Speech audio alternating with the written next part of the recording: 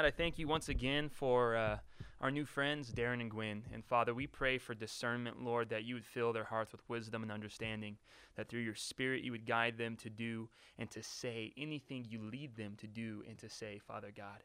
We pray that you would bless them in their moving, Father, that everything would be provided for. They wouldn't lose any of their luggage, Lord, and everything would just be blessed by you.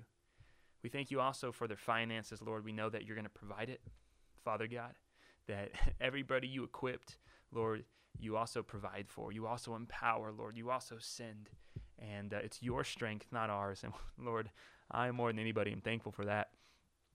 And Father God, also that you would just give them a spirit of wisdom, Father, a spirit of power as they try to learn the Spanish language, Father. That it would just be as the gift of tongues, Lord, that they would pick this up and speak the wonders of God in this language and be useful for you. In Jesus' mighty name, amen. All right. Well, thank you all for being here tonight. And if you will, open up to Acts chapter 8. Really, we're going to be looking at a handful of verses tonight, but Acts chapter 8 is kind of where we're going to be founded in, verses 14 through 17. And so we've been moving through the book of Acts, and seen a lot of wonderful things. We saw how the church has begun, how the Spirit of God was upon them as they were obedient and faithful, as they waited on the Holy Spirit to empower them, and how they exploded and multiplied by simply walking out what Christ had called them to, declaring the truth, declaring the gospel, and making seeking the Lord and being empowered by the Lord part of their daily experience.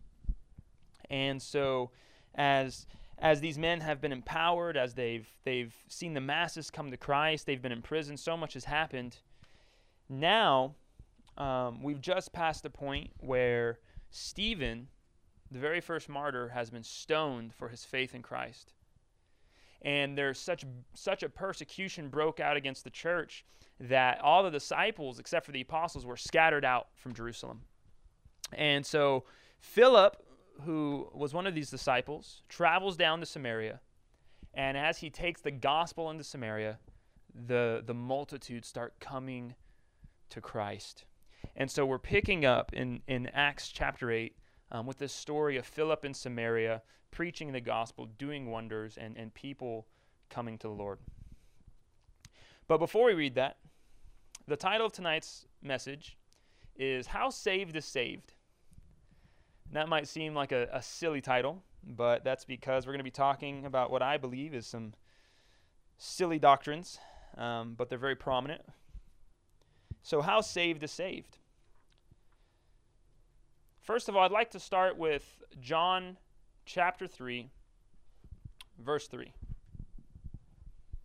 In John chapter 3, verse 3, it says, Jesus answered and said to him, who is Nicodemus, most assuredly, I say to you, unless one is born again, he cannot see the kingdom of God. Unless one is born again, he cannot see the kingdom of God. How many of you ever heard someone say, I'm a born again believer? You ever heard that? Any of y'all ever said that? Claim to be born again, right? So this is where the term comes from the words of Jesus saying you must be born again, John chapter 3. But here's the thing. What does it really mean to be born again? What does that really mean when someone says, I'm a born again believer? Or when they ask other Christians, I've heard people, or I've met people, and they say, well, are you a believer? And I say, oh yeah, I'm a Christian. They say, well, are you born again? And they ask it like a separate question. I say, well, yes, of course, I am. I'm a born-again believer. I know Christ. I know the Father, the Spirit of God. It's very real in my life. So what does that mean? So we find out as we look a little further into the words that Jesus has for Nicodemus in John chapter 3, where he says, Nicodemus says back to Jesus, how can a man be born when he is old? Can he enter a second time into his mother's womb and be born? Jesus answers back and says, most assuredly I say to you, unless one is born of water and the Spirit, he cannot enter the kingdom of God. That which is born of the flesh is flesh, and that which is born of the Spirit is spirit. Do not marvel that I said to you, you must be born again. The wind blows where it wishes, and you hear the sound of it, but cannot tell where it comes from and where it goes. So is everyone, this is the important part, everyone who was born of the Spirit. So what Jesus tells us is that to be born again, to enter the kingdom of God, you have to be born of the Spirit of God. By the Spirit of God. And so we could call this isn't a term that I typically like to use, and we'll see why, but we could call this the baptism of the Spirit. Anybody ever heard of the baptism of the Holy Spirit? Yes? Okay, I got nods. I'll take that as a hand raise. Okay, anybody ever been told that you need it or that you're missing it or anything like that? No? Well, it's very interesting. So the baptism of the Spirit is being born again. And there's a lot of controversy and theological debate about the baptism of the Holy Spirit. There's a lot of debate between churches and denominations of what it is, who it's for, how it works. And it's a very important subject, though, because it's foundational. It is foundational for our faith. But it's also a subject that causes a lot of division.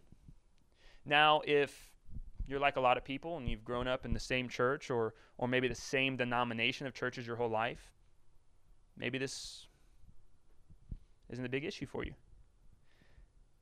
But when we begin to step outside of those boxes, or as God brings other people into our lives who are called believers, who are called to be brothers and sisters with, co-laborers with, that have different backgrounds, different faiths, different beliefs, the easy thing to do is for people who are Baptists to say, oh, well, he's a Lutheran. People who are Calvinists to say, oh, they're Arminians. And we can take one verse, and I'm gonna explain myself. We can take one verse, and we can split thousands of peoples into a variety of different groups that will never interact with each other. Does anybody here think that was God's plan? No, I don't think so. So this idea of what is the baptism of the Holy Spirit, like I said, for one, is foundational for your faith, for you to understand. But it's also something that if we allow it to, can cause division, which we don't want. So where does Acts come into this, right? Some of y'all are like, wait a minute, John, what's going on here? So let's go ahead. Let's read through Acts chapter 8, verses 14 through 17, just a few verses.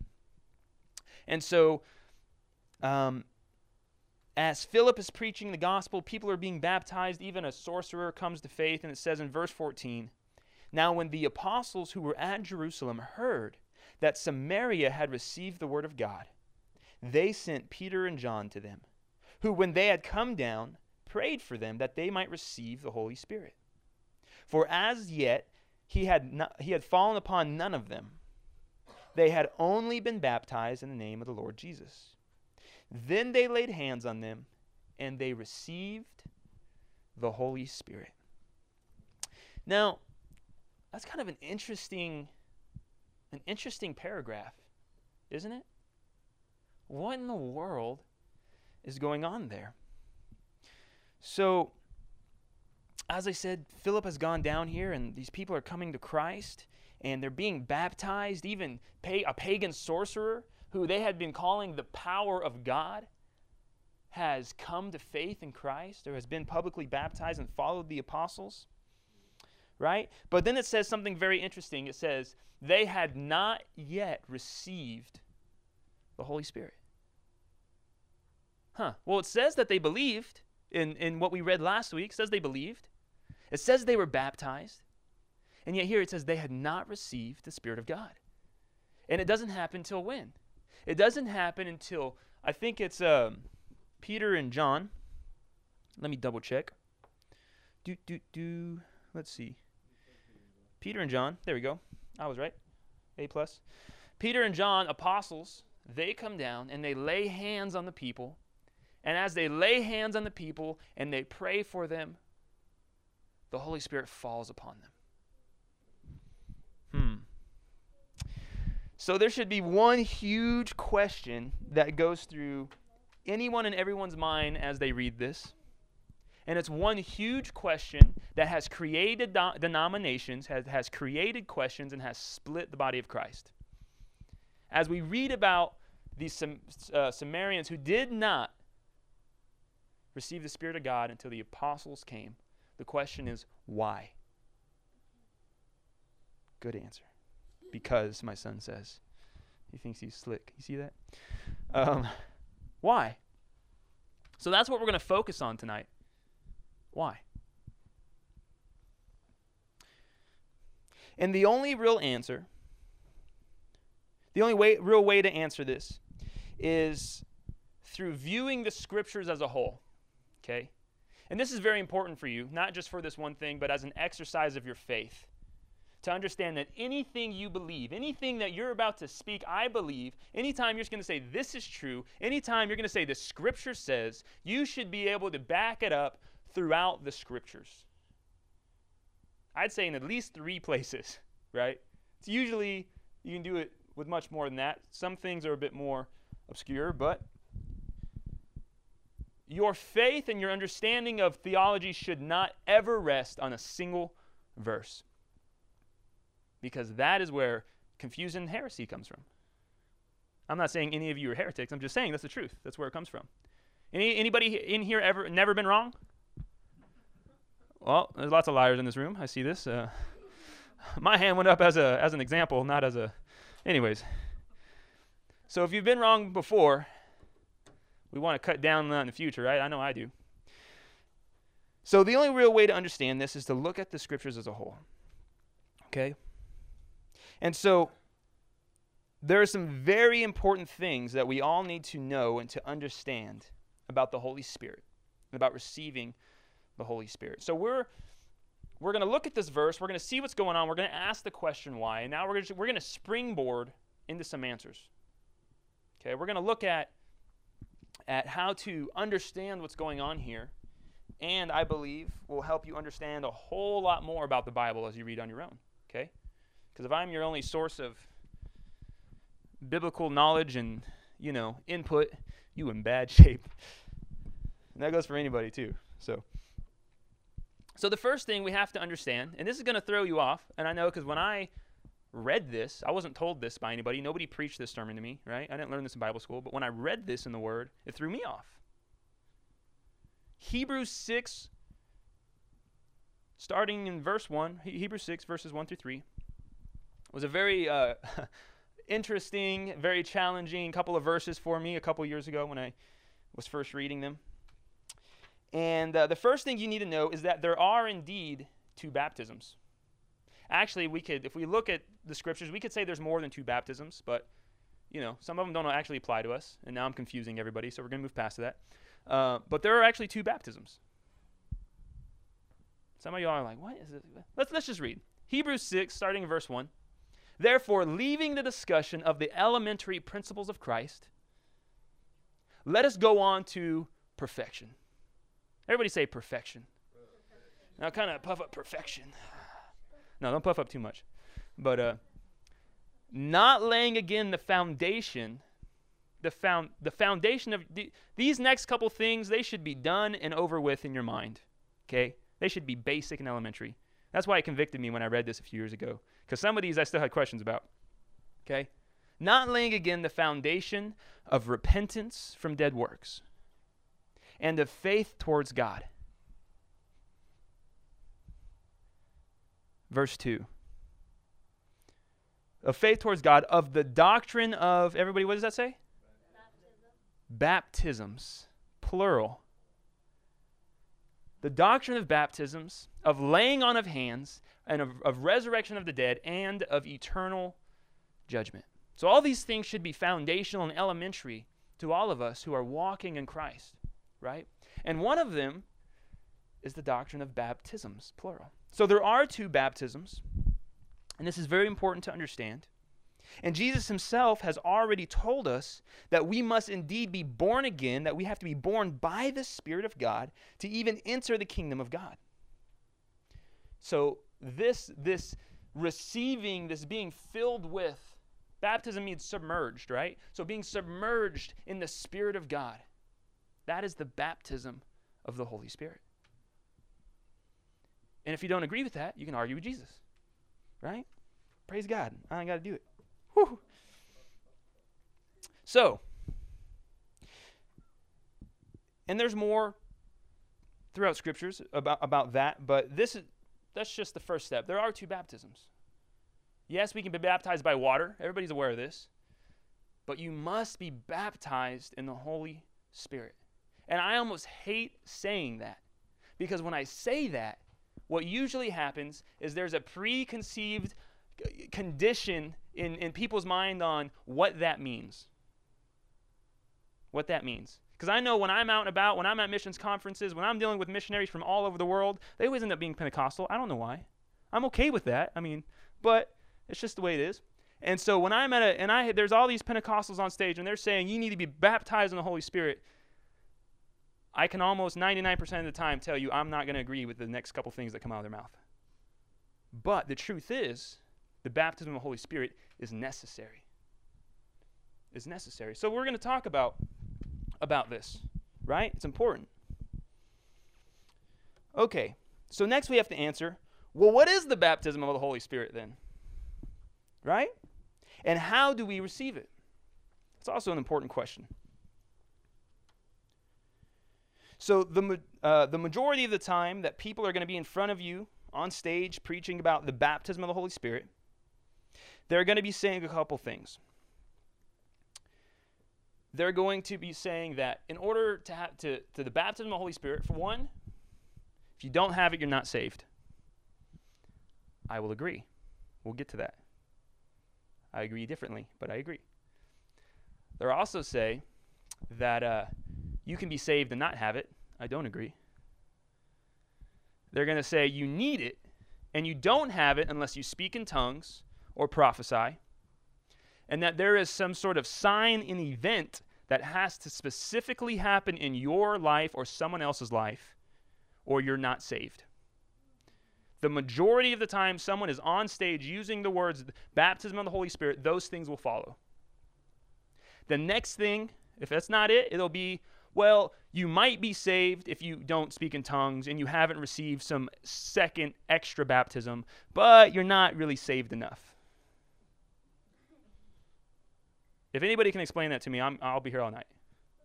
I even had a pastor from Pakistan who is actually a very influential, probably one of the most influential ministers in Pakistan, so I have a lot of respect for the man, tell me that when Jesus says of the 4 soil parables, that some bear fruit 30, 60, and 100-fold, that's the level of people's spiritual baptism. And so you might get 30% Holy Spirit, you might get 60, you might get 100, and it just sucks to be you if you don't have a certain event. Well, this is what people are being told. And this is not a small part of the world. This is very prominent. Very prominent. In fact, in about 2 weeks, I'm going to be surrounded by a great number of people who believe this way. Okay?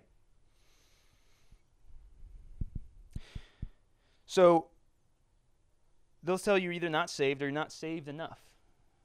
And that's where my question, how saved is saved, comes in. Kind of strange, huh?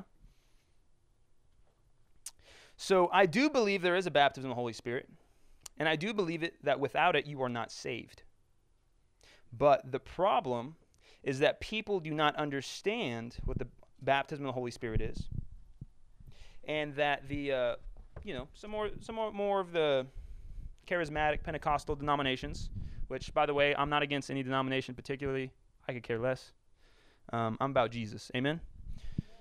But those denominations and things, they're either going to be for the Holy, baptism of the Holy Spirit, and you have to have a great event or nothing, or you're going to have maybe some on the more Baptist or whatever we are side, who might not even, those are dirty words, okay? I believe that we need to understand the scriptures and to be in the middle, right? And why do I say that? Why do I make the extra point of saying that? Well, ladies and gentlemen, if you understand the scriptures, and if you go back to check the scriptures after every sermon you preach, you'll do very well. If your theology is based on what your pastor tells you, be careful. And if I ever disagree with the scriptures, believe the scriptures. Okay? But let's talk about this. So why is it that people would believe that? Because I had a lot of people looking at me all kinds of funny when I said those things. Why is it that people believe that if you don't speak in tongues, you're not saved? If you don't prophesy, you haven't received the Spirit. And maybe you can get saved without those things, but you're not really, you're kind of a second-rate Christian. Why? It's because of verses like this in Acts 8. They see these things. They see in Acts chapter 8 that when Philip preached the gospel, they believed and were baptized, but had not received the Spirit. And it did take for the Samaritans, whatever. It took for them an extra encounter, an extra experience for them to receive the fullness of God's gift. It did take that. Is everybody thoroughly confused now? I hope so. No, I hope not. But it's very easy to take one verse and create an entire theology off of it. We don't want to do that. So here's the thing. I want you to think of, I hope everybody here is familiar with the day of Pentecost. If you're not, Acts chapter 2. Jesus told the apostles to wait in Jerusalem until the Spirit came upon them. And on the day of Pentecost, as they were in the temple eating, the Holy Spirit fell like tongues of fire on the apostles for the first time. They were filled, they were empowered, they were sealed, and they began to speak in tongues. And all the people from all the surrounding nations, all the Jews that were there to celebrate the festivals, they heard them speaking the glories of God in their own language, and they marveled. That's an amazing event. And because of this, Peter was able to preach a message where 3,000 souls were saved that day. So we got Acts chapter 8, special event to receive the Spirit. We've got Acts chapter 2, the day of Pentecost, special event for them to receive the Spirit. Starting to add up, except for they forget something. After these 3,000 people in one day come to Christ, does the Bible mention any of them speaking in tongues or prophesying? No. But they were saved. They received the Spirit. It goes on to talk about how they were one together in one accord, how they gave up everything for each other. They sold their homes, their properties. And they were in love with the Spirit of God. They were together in one place. They ate together. They worshiped together. They followed the doctrine. And the Spirit of God is evident in the Scriptures. Right? Then we have Acts chapter 8. And, Acts chapter 3, where there's another event where all these people come to Christ in the temple after there's a man who is lame, and Peter says, rise, in the name of Jesus Christ, rise up and walk. And he leaps and jumps and singing joy, and all these people come in and get saved. Any speaking in tongues and prophesying or falling on the floor in those scriptures? I mean, it doesn't tell us. It doesn't specify it. Okay? There are incidences in Acts where it specifically tells us these things happened. But what's my point? A greater majority, these things don't happen. In fact, if we were to continue on in chapter 8, which we'll look at either next week or the week after, Philip is led into the wilderness, and there's a eunuch coming by in a chariot. And he gets up and he explains Christ from the book of Isaiah to this eunuch. And the eunuch tells him, man, what's stopping me from being baptized? Philip says, if you believe in Jesus Christ your Lord, we may. They stop. They baptize him right there in the middle of the desert at some random well. Any speaking in tongues, any signs, any wonders? Other than Philip teleporting, which was pretty cool. Nothing from the eunuch, except for he was filled with joy. in the Spirit of God. And he took the gospel back home. Amen? Amen. So, a little bit of debunking going on here.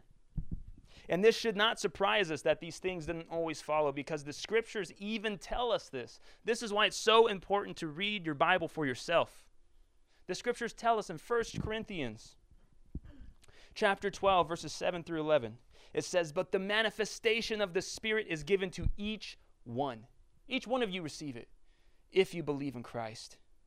"For the profit of all.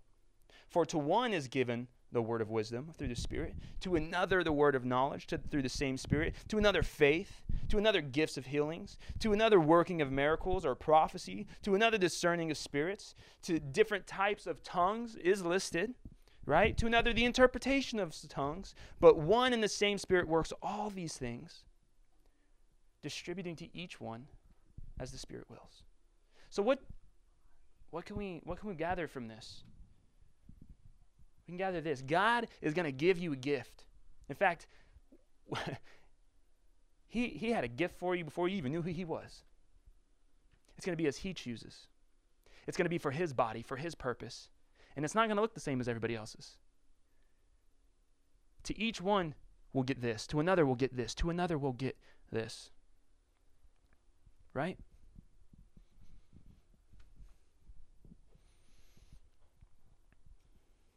Here's the problem with this. Because even after this, Paul goes on to say, does everybody speak in tongues? Does everybody prophesy? Are all apostles? Right? The answer is no. And it goes on, 1 Corinthians 14. We're not going to go through all that. We don't have enough time. You can, if you have any questions about spiritual gifts, 1 Corinthians 12, 13, 14 is one subject. Read it. Okay? So people do have these gifts. And here's the thing. There are people who do have amazing experiences with the Lord. There are people who the Holy Spirit falls on them for the first time and they speak in tongues. Who am I to say that didn't happen? It happened in the scriptures. There are people who prophesy. I know, right? I've got a buddy who, I met this guy off the street. He came out of prison. He was homeless, had no job, was just trying to make it. I've seen 5 fulfilled prophecies come out of that guy's mouth that were like a year before they happened, that were like crazy specific. Not, oh, God has a great plan for you and you're going to work in the ministry. That's not real specific to me, okay? So people do get the gift of prophecy. But here's the thing. Never allow anybody else's experience to become your standard. Okay?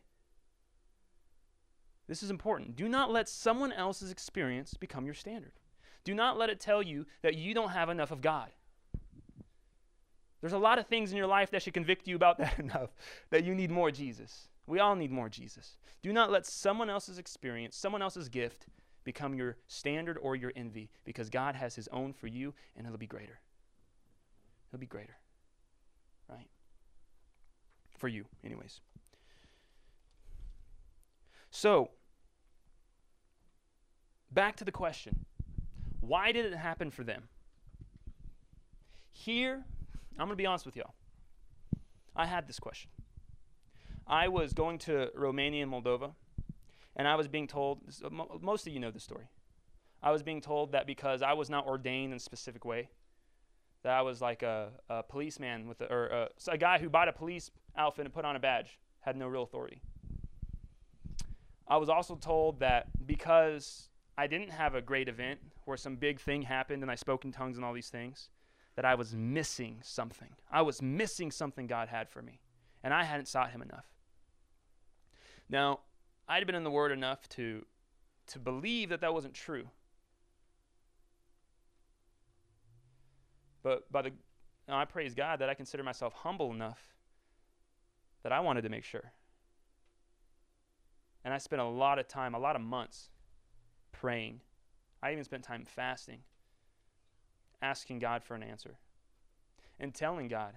I even let them blow in my face and try to push me over and all kinds of things. I mean, that's just the way it is. Again, I'm not talking bad about it. That's just the way it is. Okay? I'm not going to lie to you. It's just the way it is.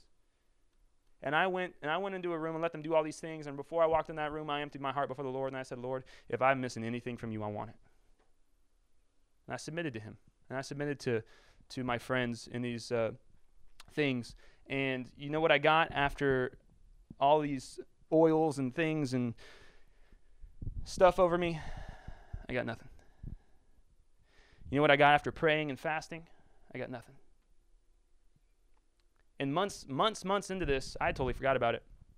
I'm at an FWC retreat and I have a dream. And in this dream, there was a man, and I was standing in front of him, and it was just vivid colors, and it was just crazy. There was just this deep communion and worship, and I couldn't see this dude's face. I don't even know who this man was. And there's a woman off to the side, and she's smirking at me, and she's mocking me. And suddenly this man reaches up, and he touches my head, and I fell back on the floor over my knees, and it was just like there were waves just crashing over me. Boom, boom, boom. And I had no idea what was going on.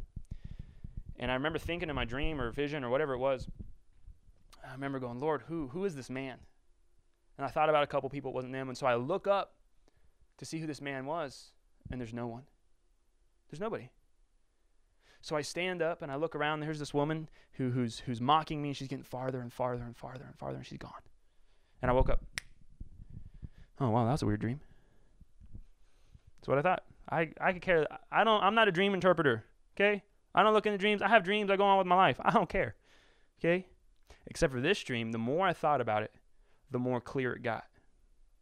The stronger my heart was convicted, and then God began to speak to me and explain the dream. The only dream or vision or whatever I've ever had from God, only one. And this is what God told me. He said, that man, that was the Lord. It's also why at the end there was no man, because there was no man, physical man. And the Lord said, I anointed you. I called you forth. There was no man. And that woman that was mocking me was these multiple false teachings or doctrines that people were telling me that were really messing with me. Because I want to know the truth. I don't want to be right. I want to know the truth. And at the end, after I got up, after I had been anointed by God, I stood up. They faded away and they were gone. And God said, I anointed you. I called you. You lack nothing. That's what he told me. And that's been one of the most powerful moments in my life. Because if it was not for that moment, I would not understand the scriptures the way I do today. And I would still be asking, what if? What if I'm missing something? That wasn't planned, so took up a little more of your time. I apologize. So let's go back to the question. The question's why. So why did it happen that way? And here's what God has told me as I studied the scriptures. And actually, before I wrote this, I just, out of curiosity, decided to go and look on Google and see what other theologians had thought. A great majority of them have said the same thing. So that's good. It's always a plus, right? We have the day of Pentecost. The Holy Spirit fell in a very specific way. Who was that for primarily? The apostles and the Jews. It's the day of Pentecost, the Jewish festivals. It was the Jewish people from all around the different regions that were there. And they received the Spirit of God. They received the gospel, and there was a signs and wonders to declare the truth to them with full certainty and faith. Then there's a second event that's very specific in Samaria. Philip goes. He preaches. The Holy Spirit does not come until the apostles show up. And this Spirit falls on them again. To where? Samaria. Why is that important? Well, there's another event before I answer the question. Acts chapter 10, Peter and Cornelius. Peter is told to go to a Gentile's house by God. First thing Peter says when he gets to his house is, I ain't never been in a Gentile's house.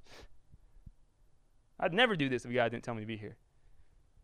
And it says, actually, I wrote it down for y'all.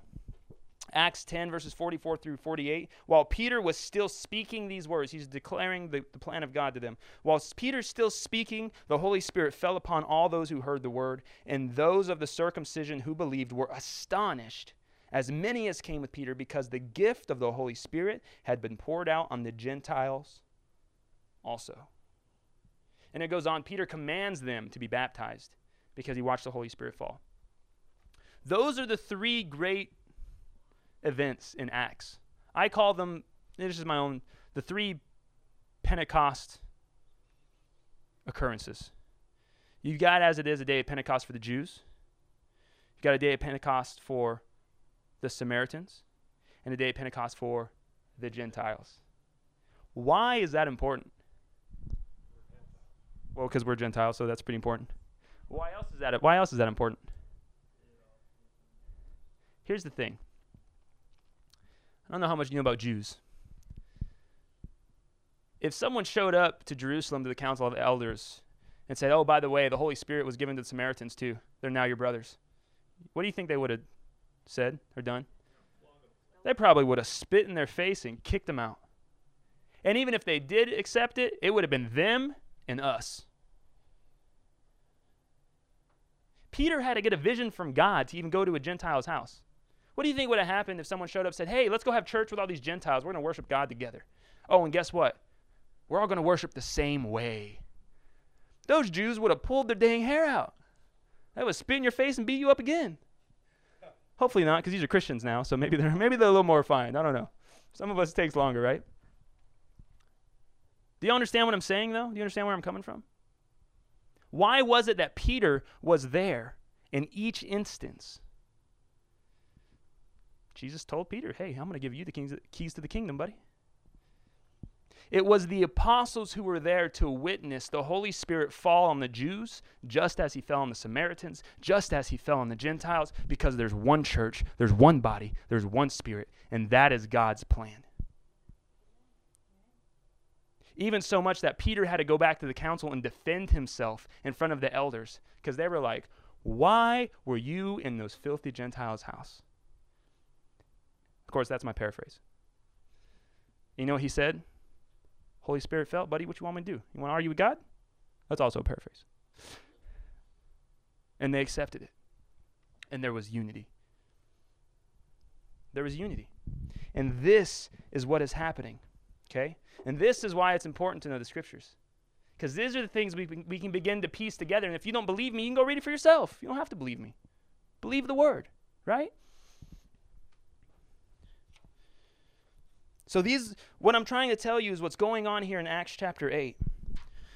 Let me get my extra scriptures. What's going on here in Acts chapter 8 are not typical events. The day of Pentecost is not necessarily a typical event, right? Acts chapter 10 with Cornelius, that is not a typical event. But that these were signs to the Jews and to all people that whether you're male, female, Jew, Gentile, like the eunuch, whole or unwhole, if you catch my drift, you're accepted by the same God and free to enter into his salvation. That's what it's about. So to kind of close up here, these are the things we got to understand about what's going on. These are the things we have to understand about the Spirit. Okay? First of all, you must be born again to enter the kingdom of God. That's not disputable. Okay? And I'm going to give a little bit more to edify that. Ephesians 1:13 through 14. Everybody in this room should write down or memorize or do something. Ephesians 1:13 and 14. Also, 2 Corinthians 1:22 and 23 says like the same thing. But Ephesians 1:13 through 14. In him you also trusted, after you heard the word of truth, the gospel of your salvation, in whom also, having believed, you were sealed with the Holy Spirit of promise, who is the guarantee of our inheritance until the redemption of the purchased possession, to the praise of his glory. Is that pretty strong language to anybody? When you believe the gospel, the Holy Spirit seals you. The Spirit of promise seals you, and he's your guarantee. He's your guarantee of salvation into the day of the purchased possession. Man. So yes, you must be baptized by the Holy Spirit, but it comes through salvation. Baptism of the Holy Spirit, in fact, is salvation. And it's not a big event. It's not being eccentric. It's not speaking and, whatever. Does that come from it sometimes? Sure. Praise God. But it's receiving the Spirit of God, and it's receiving a Spirit that stays with you and never leaves you, a Spirit that transforms you, that guides you, that speaks to you, and empowers you to do the will of God. And if you've never received that Spirit, that should be your question. If you cannot say, I know I have the Spirit of God, that should be your concern. But don't concern yourself if you don't speak in tongues. You can pray for that later. I don't speak in tongues either, by the way, so we good. Here's the thing. Water baptism will follow the Holy Spirit. The Holy Spirit does not always follow water baptisms. Also something you need to know. Okay. Another side note as we're getting to the end here. It's very interesting, for me anyways. Mark 16:16, Jesus says, everyone who believes and is baptized will be saved. Another verse people create whole theologies around, right? Anyone who believes and is baptized will be saved. But then he says, whoever does not believe will be condemned. He doesn't throw baptism into the condemnation part. Here's what I've learned.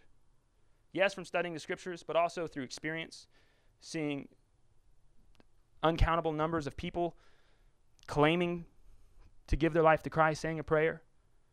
Majority of those I'm pretty sure about, some, who knows. What I have learned is when people truly receive the Spirit, saying a prayer doesn't mean you're saved. If it's authentic, it does. Praise God. But when people truly receive the Spirit quickens them to follow. The first step of that is baptism. If someone says a prayer, okay, yeah, and they don't want to get baptized, you should question that. You should question. Now, if they can't get baptized, oh well. If they're like the dude on the cross and they die before they can, oh well. Spirit of God. But baptism does follow the Holy Spirit. The Holy Spirit doesn't necessarily follow baptism, my friends. I'm getting off subject though, or off on the trail. So, you need the Holy Spirit. You need the baptism of the Holy Spirit to enter the kingdom, right? And these 3 Pentecostal experiences that I called them should be things that bring us together, that set the doctrine for entering God's kingdom, right? Not the doctrine of who's holier. And I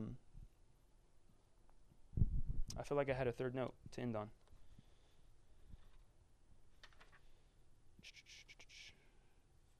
Yes, you must be baptized with the Holy Spirit. Simply accepting the Spirit of God, believing the gospel truly in your heart, right? The baptism of the Holy Spirit does come with gifts. It might not be someone else's. You're not going to get someone else's calling. You're going to get your calling. And it's going to be amazing, right? And finally, like I said, this scripture, what we're talking about here, this great confusion that's happened with the scriptures, these events like in Acts 8, again, this is supposed to be the doctrine of the kingdom, that we're coming together, that there's authority, that he's bringing the Jews and the Samaritans together. He's bringing the Jews and the Gentiles together. He's making one body, right? That's the doctrine, not you're holier if. Okay? So let's end with this. I want to invite, I'm pretty confident about the people in this room, but what do I know? I want to invite anybody here who is not confident in their salvation. Anybody here who might say, yeah, I believe there's a God, I come to church, I do these things, I've tried to be a good person, but when I hear about these things, I feel like something's missing. If you feel that way, I want to invite you to pray and to search your own heart on whether or not you've truly believed the gospel and surrendered your life to Christ.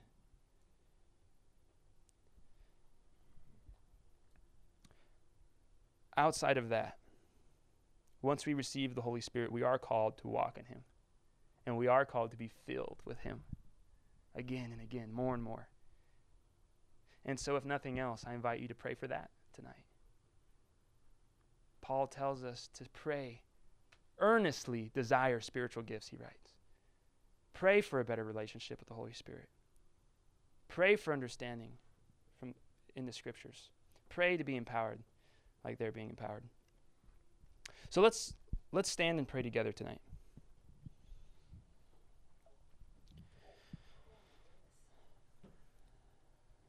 Father God, I thank you so much for tonight. I thank you for your scriptures, Lord. I thank you that we know and believe that every word's inspired. We know and believe that truth is in your word, Father God. And we know and believe that your word, Father God, it's good to equip us, to build us in righteousness. And I believe that as people in this room, just like I have, begin to step out new areas of faith, they're going to step into very challenging circumstances. So, Lord, I pray that this will be a message that they can use, Father God. That this would be wisdom for their spirit, Father. And I pray for all of us, Lord, that you would fill us with your Holy Spirit. Lord, that you would empower us, that you would give us the fruits of your Spirit. You'd give us joy and peace and long-suffering and everything that comes with it. And Father God, if anybody here is searching for what is my purpose, what is my gift, Lord, that you would show them and that you would lead them to be eager to serve, because that's where we find it, is in service to you. So I thank you for who we have here tonight. I thank you for your word. In Jesus' mighty name, amen. So we're going to sing another song as before we close tonight. And